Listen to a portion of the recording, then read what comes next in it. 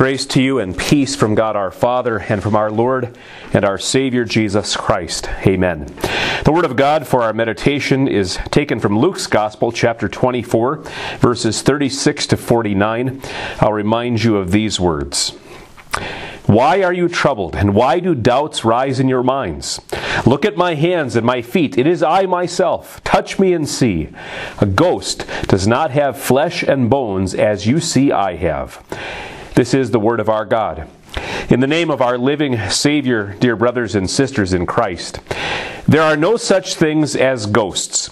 Perhaps you have spoken those words to a frightened child who's convinced a phantasm has taken up residence in his closet. And you were right. There are no such things as ghosts. If by ghosts you mean the spirits of the deceased who still roam the earth, haunting the living. Scripture is very clear about what happens to us when we die. People are destined to die once, and after that to face judgment. At the moment of death, the souls of believers go to heaven, the souls of unbelievers go to hell. This is basic stuff, Bible 101. Now, certainly the devil and his minions can impersonate the dead and play all kinds of tricks on us to get our attention off of Christ, but that's another topic for another time. In spite of what the Bible says, Americans are fascinated by ghosts. TV shows like Ghost Hunters fill the airwaves. Many communities offer paid tours of famous haunted sites. Right here in Manitowoc, you can enjoy a night of terror at the charmingly named Dead by Dawn, Dead and Breakfast. People, you see, have been fascinated by ghosts for millennia. Again, the Bible makes clear that there are no such things as ghosts. More importantly, the portion of God's Word before us today makes clear that Jesus is no ghost. This is a fact that is well established. This is a truth that kills fear. This is a certainty that inspires our witness. So it's evening on the first Easter Sunday. Two disciples have just made the 6-mile run from Emmaus to Jerusalem to tell the disciples the amazing news: Jesus lives. And this is not the first time the disciples have heard this news on this day. And while they were still talking about this, Jesus himself stood among them and said to them, "Peace be with you." How did they react to this? Huge smiles, loud whoops and hollers of joy? No. Luke tells us they were startled and frightened, thinking they saw a ghost. This isn't the first time they thought Jesus was some kind of phantom. Matthew reports, when the disciples saw him walking on the lake, they were terrified. "It's a ghost," they said, and cried out in fear. Now, on these two occasions, why did they think Jesus was a ghost? Well, think about it. People don't usually walk on water. People don't generally come back from the dead. When they saw their Lord ambling across the waves, when they saw their crucified and buried teacher standing before them, their minds retreated to childish superstition. It's a ghost. Well, Jesus is no ghost, and he proved it. Now, I want you to notice how gentle Jesus is with these frightened men. He could have said, "You dummies, I told you I would rise. Didn't you listen to a thing I said?" None of that. Instead, with characteristic gentleness and patience, Jesus said, "Look at my hands and my feet. It is I myself. Touch me and see. A ghost does not have flesh and bones as you see I have." He held out his hands and said, "Fellas, it's really me. Go ahead, touch me. It's me, your old teacher, the same flesh and blood and bone Savior you've spent the last 3 years of your lives following." Then he took it a step further. It's almost as if he said, "I can see you're still not convinced. Okay, I get it. You know, I'm kind of hungry. Got anything to eat?" They had some fish on hand. Then Jesus did something that under any other circumstances would have seemed totally mundane, not even worthy of comment. He ate a piece of broiled fish. And then Emerald style, Jesus kicked things up another notch. He said, "This is what I told you while I was still with you. Everything must be fulfilled that is written about me in the law of Moses, the prophets, and the Psalms." The cure for doubt, you see, is the medicine of God's Word, and so Jesus took them to the Word. Sometimes we may wonder, why does the pastor always keep talking about the same things? Why is the sermon always about Jesus, His life and teachings, His death and resurrection? Well, because like the disciples, we too have our moments of doubt. We wonder, how can God really love me? How can God really love me when He allows this trouble, this trial, this temptation into my life? What is the cure for such anguish and doubt of the soul?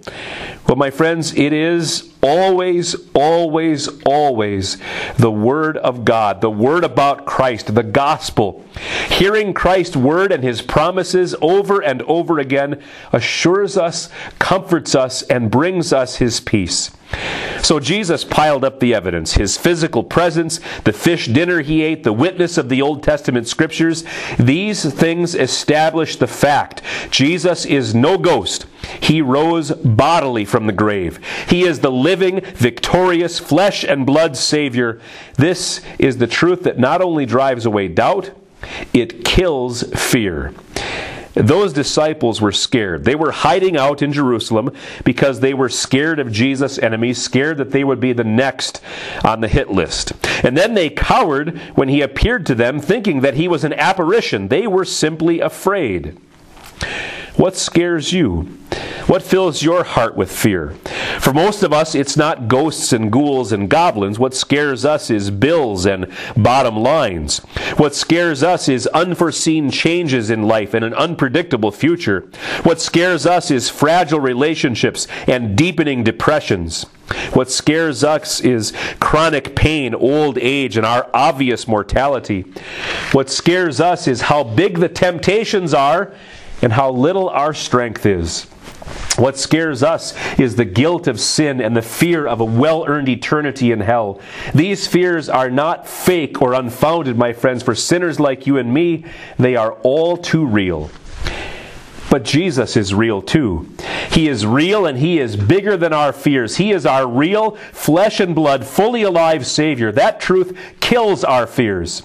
You see, Jesus took all of those fears and all of our pain and sorrow, all of our sin and guilt, and He carried the whole mess to the cross. There on that awful instrument of shame and torture, the Son of God poured out His precious, priceless blood, the full payment for the debilitating debt of our sin. Joseph and Nicodemus carefully and reverently buried His broken body in a beautiful new tomb. They rolled the large stone over the entrance. Jesus' enemies put a seal on that stone and posted a guard, but none of it, not the stone, the seal, the guard, not even death itself, could hold Jesus.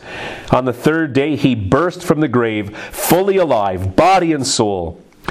The fact that Jesus bodily rose from the grave is so very important. You see, sin impacts our bodies too.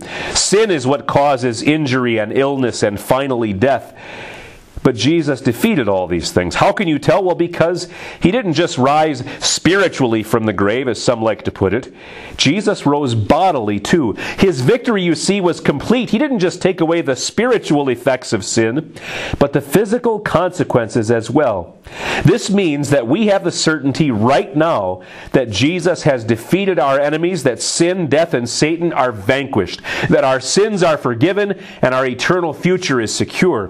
This also means that we can look forward to a life free from the effects of sin on our bodies, a life free from illness and injury, pain and sorrow, a life free from hunger and thirst or want of any kind, a life free from things like hospitals and nursing homes, sympathy cards and cemeteries. One day we too are going to burst from the grave, like Jesus did, to live body and soul with our flesh and blood Savior for all eternity. An empty tomb, a risen Savior, these truths kill our fears, and they also inspire our witness. Listen again to Jesus. This is what is written. The Messiah will suffer and rise from the dead on the third day, and repentance for the forgiveness of sins will be preached in His name to all nations, beginning at Jerusalem. You are witnesses of these things. I am going to send you what my Father has promised, but stay in the city until you have been clothed with power from on high. These disciples weren't going to be able to keep sitting on their hands behind locked doors for long. They had work to do. The tomb was empty. Their Lord lived. And so it was now their job to share this news far and wide. Jesus even promised to send the Holy Spirit to empower and strengthen them for their great mission. The mission hasn't changed. It has remained exactly the same for the last 2,000 years. Tell others about Jesus. Share the good news of the risen Christ. Preach the forgiveness of sins in Jesus' name to all nations, beginning for us right here in the northeast side of Manitowoc. Brothers and sisters, we don't go out to share the teachings of Muhammad. We don't go to share the wise sayings of Confucius or the wisdom of Buddha. Those guys are dead, buried, and gone. Jesus lives. And so, as Paul tells us, our labor in the Lord is not in vain. Just the opposite. Our labor in the name of Jesus, our witness to His saving love, matters. It matters more than anything else in the world. And we can do this. With the Spirit's strength, we can. We can invite our neighbors to church to hear the word of the risen Christ. We can share with our friends and family the good news of the living Savior who loves them so much that He bled and died and rose for their salvation. We can tell our coworkers about the one who gives rest to the weary, peace to the brokenhearted, and joy to the sorrowing. And we can do it all with the full confidence that the word of our living Savior works, because it is the power of God for salvation. Ray Parker Jr. famously sang, "I ain't afraid of no ghost." Friends, if Jesus were a ghost, if our Savior did not rise bodily from the grave, we would have every reason to fear. Our faith would be in vain. Our sins would not be forgiven. Our future would be filled with nothing but terror. But Christ has indeed been raised from the dead. Jesus is no ghost. Let this biblical truth silence your doubts, drive away your fears, and inspire your witness. With joy and confidence, share the good news of your living Savior with the world that so desperately needs to hear about it. In the name of our living Savior, amen.